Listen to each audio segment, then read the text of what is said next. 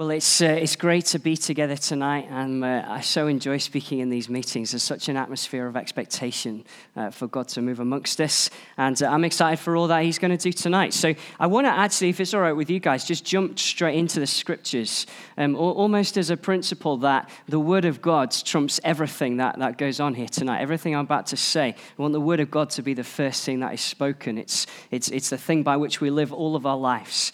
And so we're in our 1 Peter series. So if you have a Bible with you, then you can turn to 1 Peter chapter 1. The words are going to come up on the screen. I'll explain what's going on after I've read it. And if you're new to the Bible, this is a letter written to a church in lots of different places, but it's sort of modern-day Turkey, lots of places around there, by a guy called Peter, who was a friend of Jesus, saw the things that he did. Jesus turned his life upside down in a really incredible way, and he was writing to these churches. So this is part of what he says, and this is the first chapter and verse 10.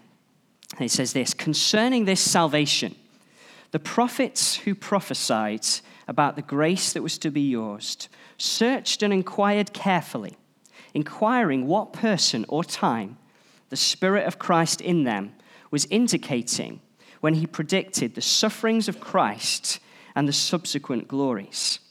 It was revealed to them that they were serving not themselves, but you, in the things that have now been announced to you through those who preach the good news to you by the Holy Spirit sent from heaven, things into which angels long to look.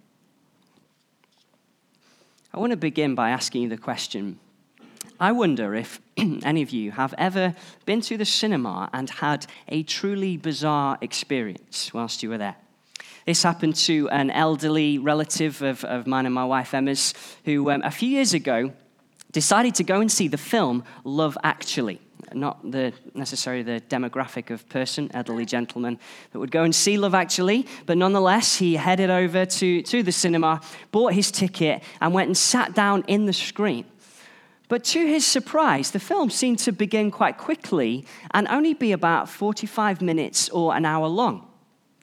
And when he asked about this at the end, it transpired that he was in fact in the wrong screen. And so he thought, well, it's all right, I arrived early, so I'm going to go to the right screen, and I'll be there, and the film will be just about to start.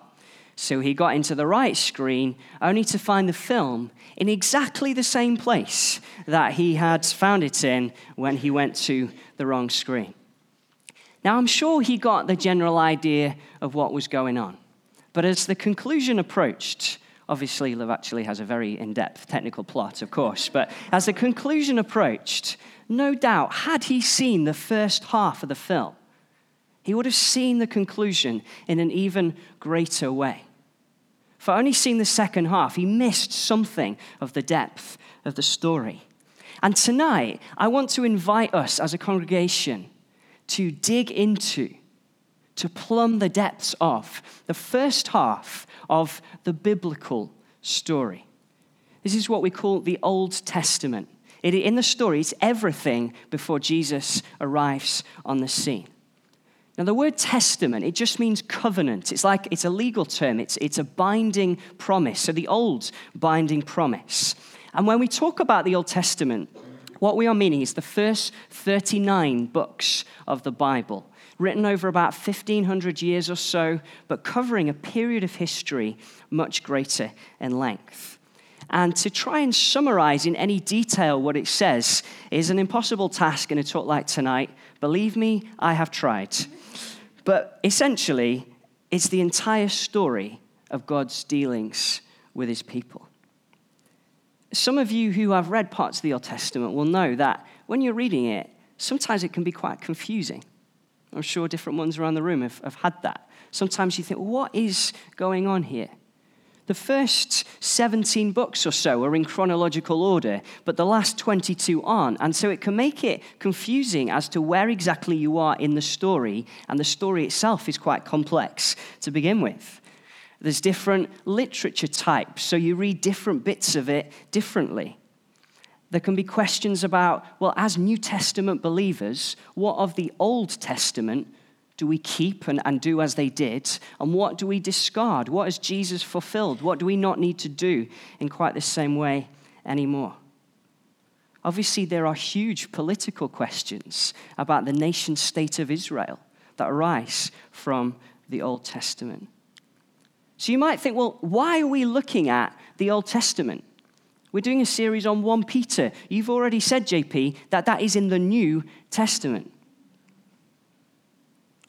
Well, we began our reading with Peter saying, concerning this salvation, i.e., if you want to know more about all that Duncan preached about last week so excellently, if you want to know more about the living hope that we have, if you want to know more about the praise and glory and honor that is due to the Father, but that he wants to share with us in eternity to come, if you want to know more about the inexpressible joy that we have and that is found in Jesus, that enables us to face every trial and still find joy in the midst of it, if you want to know more about those things, then you're to go back to the story of the Old Testament.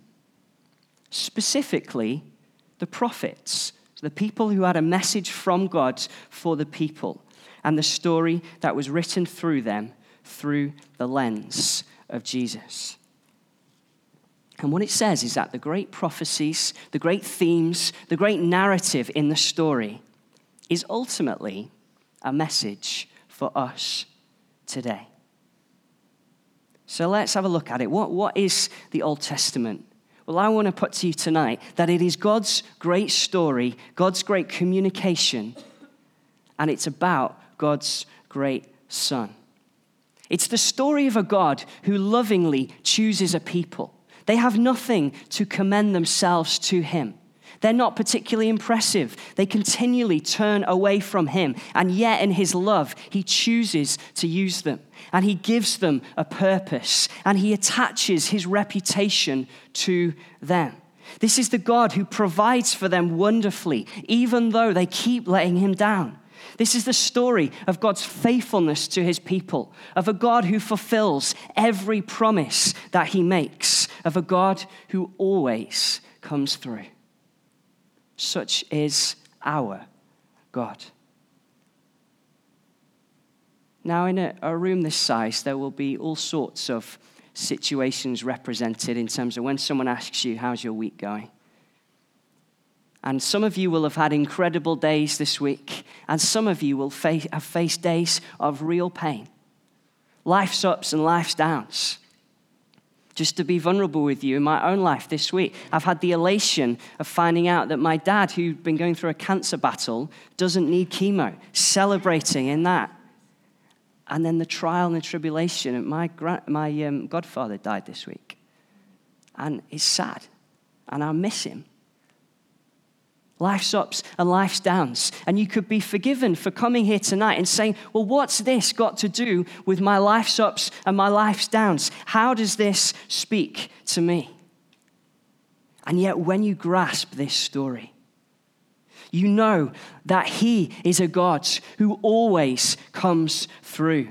He is a God who, whether you have had a good week or a bad week, whether you're doing well or whether you're doing badly, always is with you, always has a plan for your life, always has a mission for you, always wants to speak to you, always comes through for you, is always there with you, and always works out his purposes through and not in spite of his people. This is the God who pursues you. This is the God who said to Abraham, a character in the Old Testament, I want a people from every tribe and tongue and nation who chose you.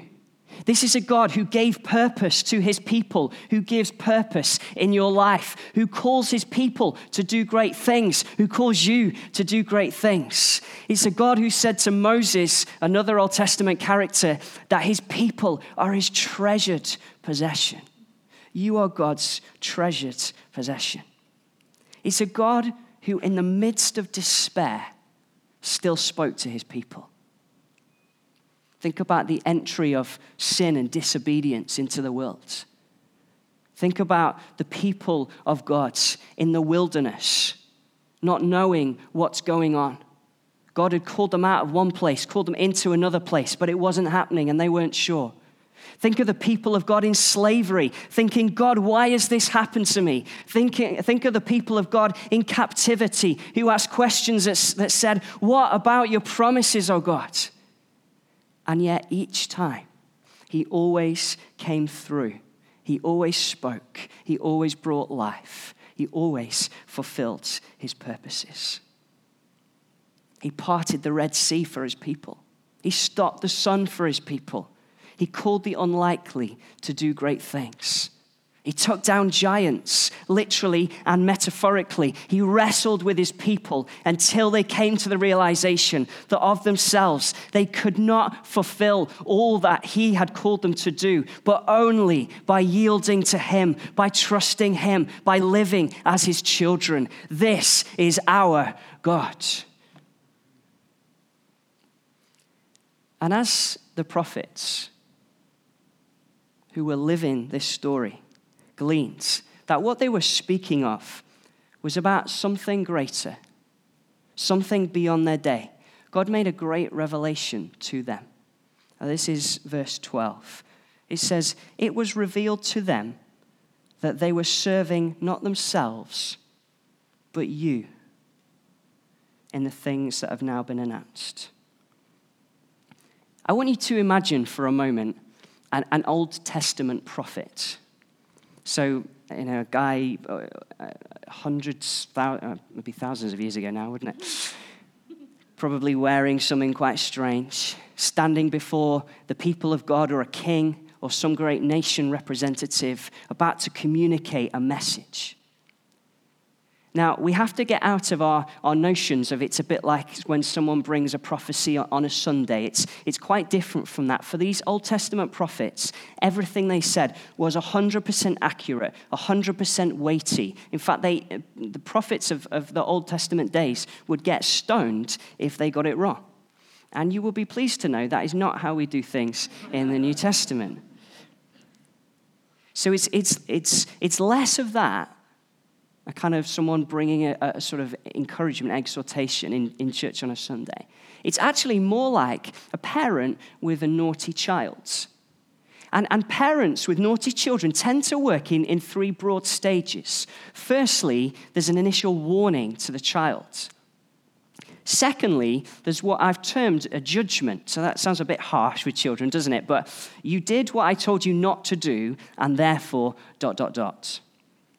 And thirdly, there's a hope to the child. There's a kind of, come on, let's go and do this instead. Now, my daughter Lizzie, she's 1 year old. And so the notion of kind of naughty and disobedience is a sort of funny, unfortunately developing thing for her. But she has found in our kitchen her favorite cupboard, which is the cupboard where all the cereal boxes are kept. So she comes kind of waddling in, sort of holding onto the wall, finds a chair, and then sort of zooms the chair over to this cupboard, flings the doors open, hope they don't shut back on her face, and stands there in glee as there are all these cereal boxes that she can tip onto the floor, or so she thinks. And so our warning to her in the first stage is, Lizzie, don't tip the cereal boxes onto the floor. Now, she doesn't understand those words fully, but we're trying to teach her these things. Our judgment in stage 2 is, Lizzie, because you've tipped the cereal box all over the floor, we are now going to remove you from the kitchen and take you back to the lounge. And the third stage of hope is, come on, let's go and play with your toys. Let's go and have some fun. Maybe even a promise of a future return, but that's to press the analogy too far. So as these Old Testament prophets brought this message, warning, judgment, hope, something came to them, some kind of realization about what they were saying, that they were speaking about an eternal, everlasting hope. Verse 10 calls it the grace that was to be yours. That is the completely unmerited favor that gives us so much more than we deserve. Such is the greatness of our God. Our lives are as though we have tipped the cereal box all over the floor, and yet he chooses to treat us as though we have cleaned and tidied the entire kitchen. This is what he is like. And if we jump on a verse to 11, this says that it was God who was speaking to them. The Spirit of Christ is the term it uses. So if God spoke to these prophets and said, hey, this isn't just for your day, this is for a day to come, this is for our day, then this message, this story in the Old Testament must be God's great communication to you, to us. He wants to speak to us through the story. And it's all fulfilled in Christ. Which leads to the question, well, what was he saying then? What was he saying through this story? Some of you will have looked on with great interest at what I consider to be the greatest sporting moment of our generation a couple of years back, which was when Leicester City, the unfancied Premier League team, won the Premier League title. Now, you can look at the story and the start of the season. They were largely unfancied. They got to the top of the league, and everyone thought, it'll never last. Gary Lineker made some great claim about if they won the league, he'd do match of the day in his underpants, and, he looked silly when they won it, and all this sort of thing. It's a great story. It's an amazing story. But actually, if you go back to the season before, and you see that from the start of the season through to Easter, which is about 2 months from the end, they were bottom of the league the entire time. They were absolutely useless. Their manager, who did nothing all season and then pulled it out of the bag and worked miracles seemingly, then got sacked. They had to sack some of their players for gross misconduct. They had no household names, no big transfer fees. Everybody thought they were going to go straight back down. You see, when you go back and you see the depth of the story, it's all the more incredible. And sometimes we can live our Christian life saying, well, I know that Jesus died to save me from my sin, to make right my relationship with God. I know he offers me that free gift. And if I just trust him, then my eternity is secure forever. And I know he rose again. And those are wonderful, life-changing truths. But if we live just like that, sometimes the Old Testament can be confined just to individual encounters with people. Here's what God did with Jacob. Here's what God did with Joshua. Here's what God did with Moses. Or just fridge magnet verses. Just sort of one-off promises. Now, there's nothing wrong with that approach. The New Testament even commends that. But I want to encourage us that there is more, that there's a greater story, there's a greater revelation of God to be had. I want to encourage us to get something of the bigger picture. Because our Father has written this incredible story for you to communicate to you who he is and how much he wants you. It's all part of his word to you. This is history. This is his story. This is more than just a one-off fridge magnet statement or a brief, unrelated encounter. Can you imagine if my marriage to my wife, Emma, was comprised of brief, one-off statements and unrelated encounters? What a terrible marriage that would be. It reminds me of the guy who, on his wedding day, said to his wife, honey, I love you, and if that ever changes, I will let you know. And left it at that. What a terrible place for a marriage. But there's a depth of relationship from when we first met and got together and how we sought God in the midst of us getting to know each other and seeking if marriage was right and getting married and learning each other. There's a depth of relationship there which gives a bigger, more incredible story. The Old Testament story, as fulfilled in Jesus, is God's pursuit of you. It's God's revelation of who he is. It is the explanation of your life, your culture, your family. It shows God's plan for the future. It is his backdrop painting of the present reality. It is the principles on which life is founded. It is his great rescue of you, even though each and every one of us find ourselves right in the story of the faithful king who fully knew the revolt of his people and yet championed them anyway.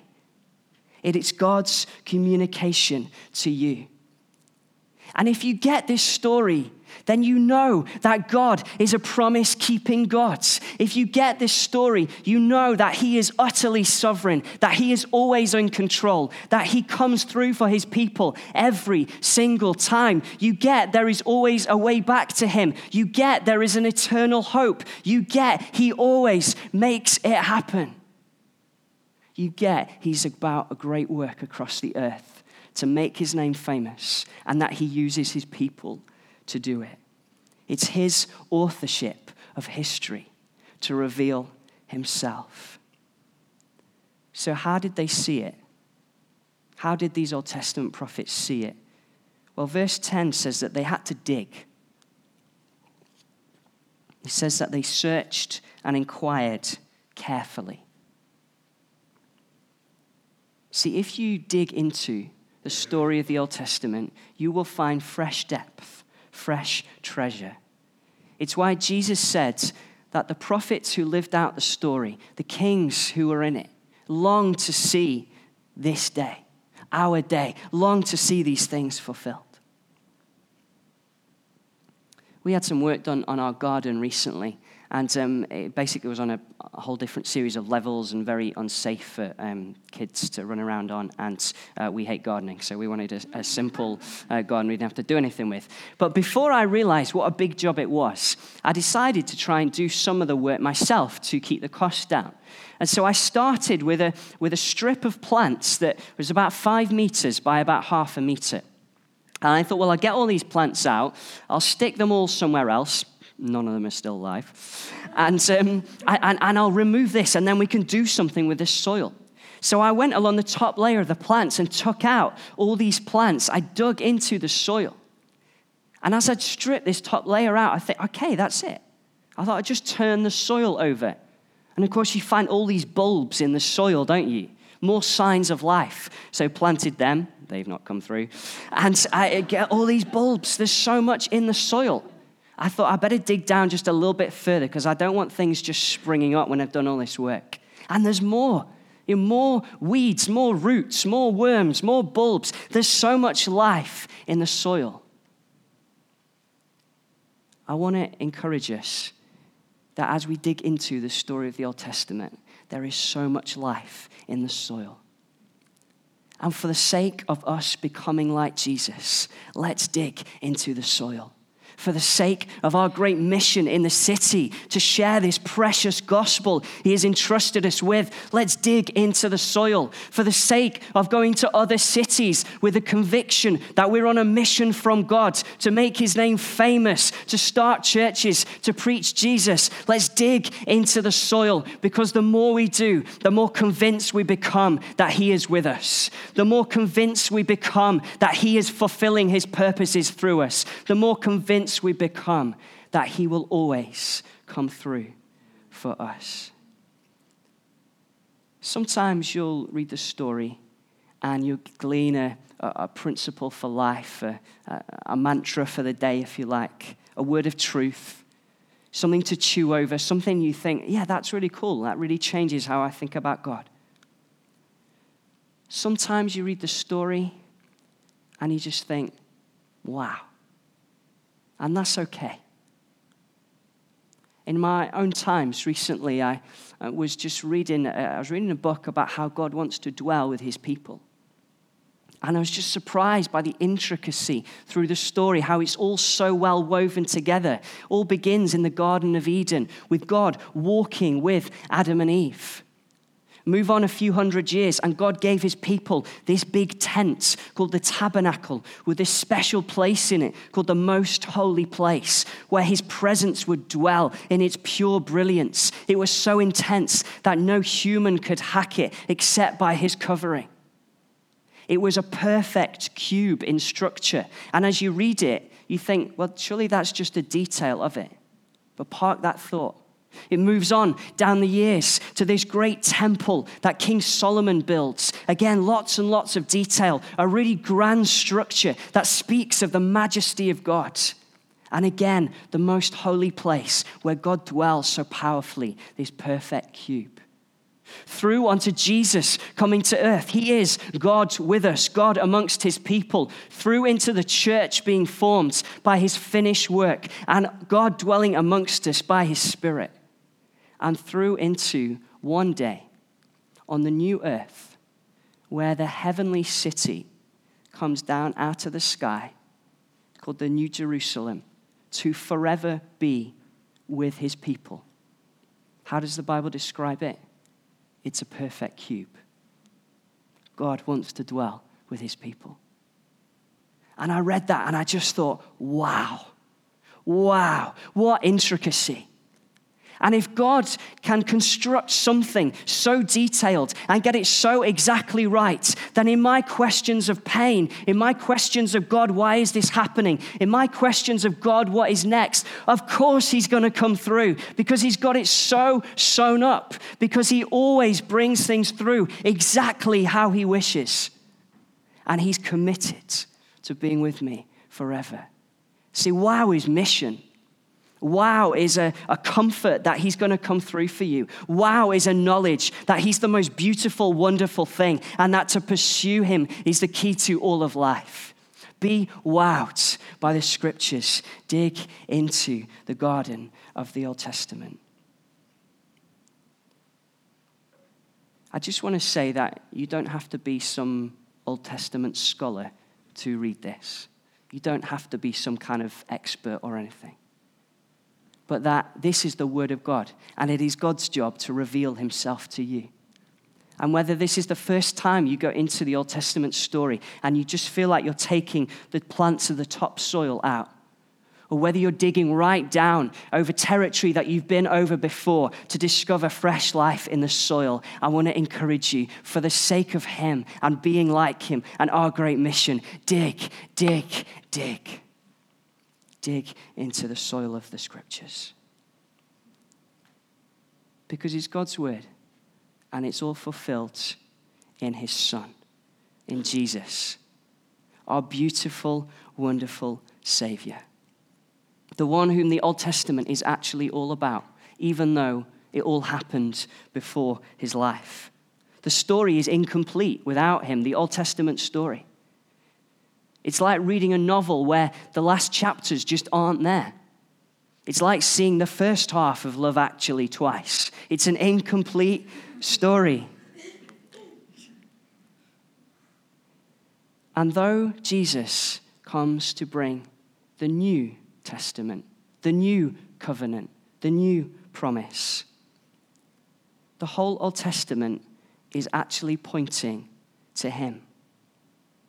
And that is the key in reading it. That's one of the things that we're to do as we read it. We're to read the events that are happening and say, well, how does Jesus fulfill what these events are speaking of? We're to look at the characters and we're to say, well, how is Jesus, the greater and better version, succeeding where they failed? You see, the thing is, Jesus fulfills everything that you can think about in the Old Testament. That is, every prophecy that is spoken of the one to come to sort out the problem of the disobedience of the people of God. He is the fulfillment. Every theme, every time you track some theme through the Old Testament, he is always the fulfillment of it. Every character in the Old Testament, he is the greater and better version of. You can do it with every event, every law, every cry, every symbol, every problem, every promise, every pain, every proverb, every prayer. Jesus fulfills them all. This is incredible. I'm going to say it again, it's so incredible. Jesus is fulfilling every prophecy, every theme, every character, every event, every law, every cry, every symbol, every promise, every problem, every pain, every proverb, and every prayer. He fulfills them all. He fulfills everything. You think, well, what's the point? He fulfills our every desire, our every dream, our every disappointment. And as I read those lists, the prophecy, the theme, the character, and so on, you think, oh, there's a lot of things there. The point is, he fulfills all things. So when you bring your desires to him, you bring your dreams to him, you say, God, this is hard, I feel disappointed. He is always the answer because he always comes through, because that is the story of the Old Testament.